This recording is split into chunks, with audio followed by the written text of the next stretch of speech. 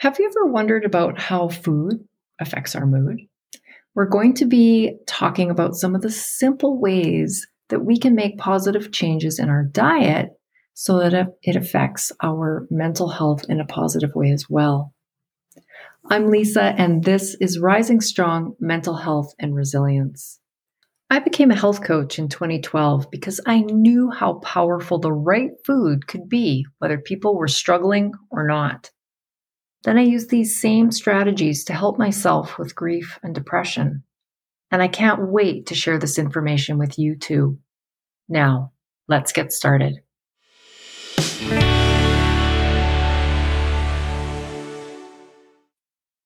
The evidence is growing. The food that we choose every day is strongly linked to our mental health. Did you know that? Over 2,000 years ago, Hippocrates said, "Let thy food be thy medicine, and thy medicine be thy food." So I want to tell you my story about food and mood. If we go back about 23 years, I was suffering with postpartum depression. And I think a lot of it was due to the lack of sleep, of having a newborn, and just the lifestyle of being a new mom. But I was depressed. I had thoughts of getting in my car and driving away and never coming home. And I would feel angry towards my children. I never did anything, but I felt anger towards them. And the depression made that worse. And I felt like a horrible mother.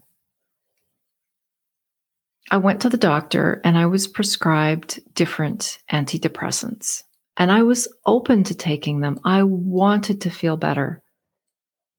However, I am one of those weirdos that seems to have adverse reactions to any kind of oral medication.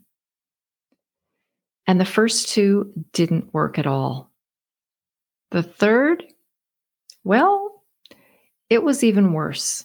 I had an adverse reaction that caused me to pass out while I was nursing my little boy, my little baby, in the middle of the night. And thank goodness my husband heard me shout out in the night, came in, retrieved the baby, put him in the crib, but I had started to fold over onto my son. My husband had just taken his CPR recertification, laid me on the floor, and I don't know how long I was unconscious. It wasn't terribly long. It was long enough that I remember waking up to hearing him say, "Do you want me to call an ambulance?" To which I said no. The next day, I called my family doctor and I said, I'm just not so sure about this drug. And he said, "Well, that's okay." But he said, "You need to do something about your depression. So what's it going to be?" And I said, "Just give me a little bit of time to think about it." And being a science girl, a researcher, a data-driven person, I did exactly that. I started to do some research. And I did find studies that indicated that our diet is directly related to our mood. And exercise as well had a positive impact on our mood. So I called him back and I said, "Okay, this is what my plan is." And he said, "All right, I'll let you try that for a little bit, but please get back to me next week and let me know how it's going." So I started going to my local community center, and all I was doing was walking on the treadmill for about 20 minutes a day. And I made really, really small tweaks to my diet. I had studied nutrition in university, and I've always been interested. Not to say that I'm a qualified dietitian, but I felt fairly knowledgeable. So I started making healthy swaps. I started adding more vegetables to my diet. I drank a lot more water, which as a nursing mother, this is really important. But when your mental health is at stake, even extra important. So it's drinking more water, adding more fruits and vegetables. And I don't know about you, but when I add things to my diet, other things just fall away. So I just wasn't craving the sugar as much. I wasn't drinking as much coffee because the exercise was helping me sleep better at night. So it just all really came together in a positive way.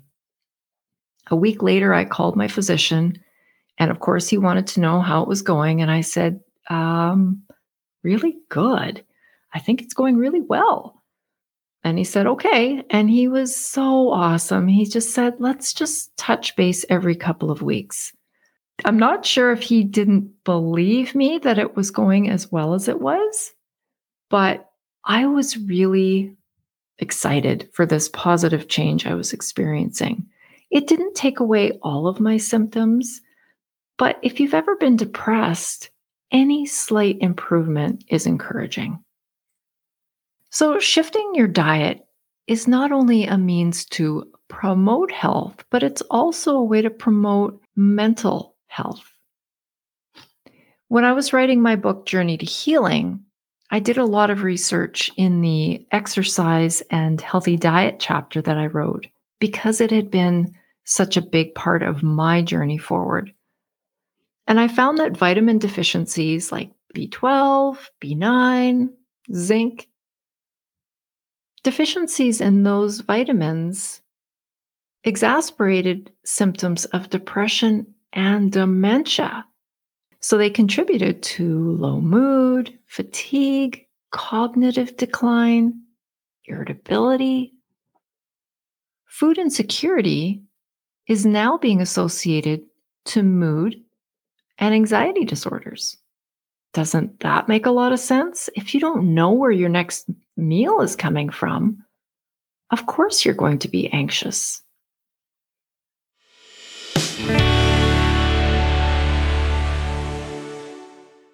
If you'd like reminders when new episodes of the Rising Strong podcast are released, make sure you're on the notification list. You can find that at bit.ly/Rising Strong Updates. That's bit.ly/Rising Strong Updates. Now, back to the show.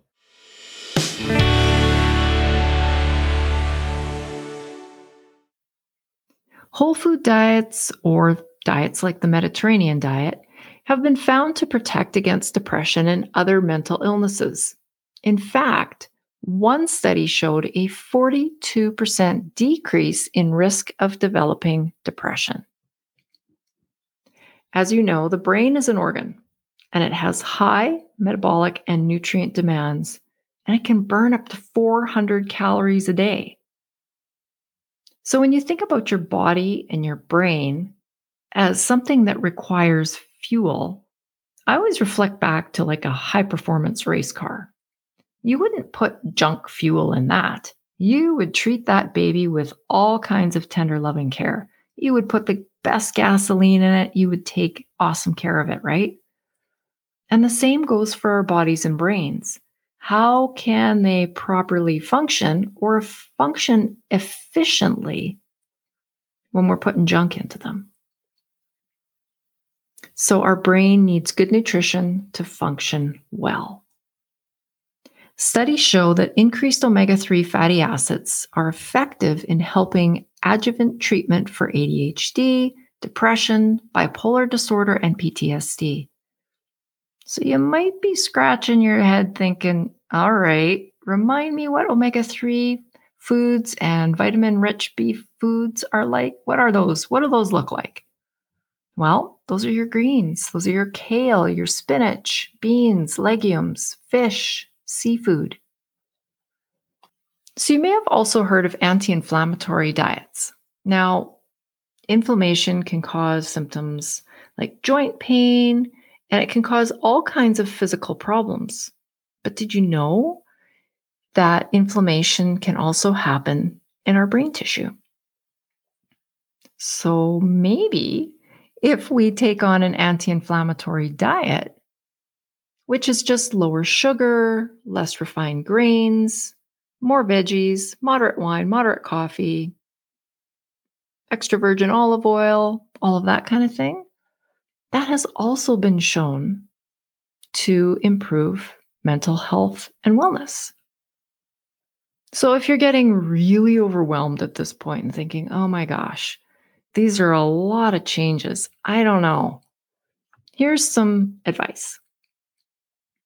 When I was going through depression and then later anxiety and then later grief, I found that adding healthy things into my diet didn't seem so daunting. It didn't seem like I was depriving myself.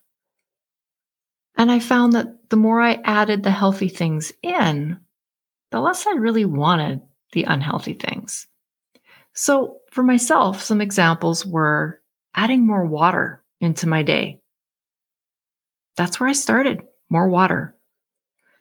Again, I found when I was writing my book and the research that I found that even if we are slightly dehydrated, we have a much greater increased chance of falling towards depression. That's how delicate that balance is in our brain. So try adding more water into your day. Have a large glass by the sink. Every time you walk past the sink, have a glass full.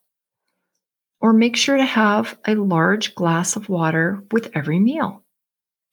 If you don't have a fancy water bottle yet, go get one, the biggest one you can find, and keep it at your desk at work or whatever you're doing at home. Keep it in arm's reach and reach for it often, because at the end of the day, you're going to find that you have put a good considerable amount of water into your body.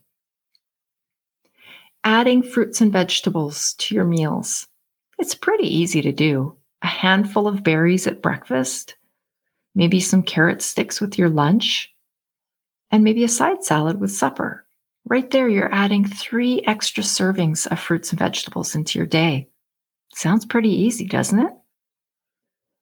Another big reminder, try not to skip meals. I know a lot of people like to skip breakfast because they think they're saving calories or that they're doing some kind of fancy new fasting. It doesn't really help you. I don't know about you, but if my brain is hungry, I can't think straight. In fact, I get hangry. And that's just an indication that your brain needs some attention. It needs some TLC. It needs fuel. So don't skip meals. In fact, if I can make even another suggestion, try adding 1 snack in a day. No, I'm not talking donuts, but I'm talking something that's going to boost your energy. You could have some Greek yogurt with some berries and a glass of water. And look at right there, you're adding fuel to your body and your brain. In order to promote mental health and well-being, we should consider our diets. The Mediterranean diet is one that I love and try to follow, but it's just one example. If you are curious about changing your diet and this all seems overwhelming, don't let it be. Seek out help from a dietitian or have a chat with your general practitioner. Thank you so much for tuning in today. Stay well and be resilient, and we'll catch you next time.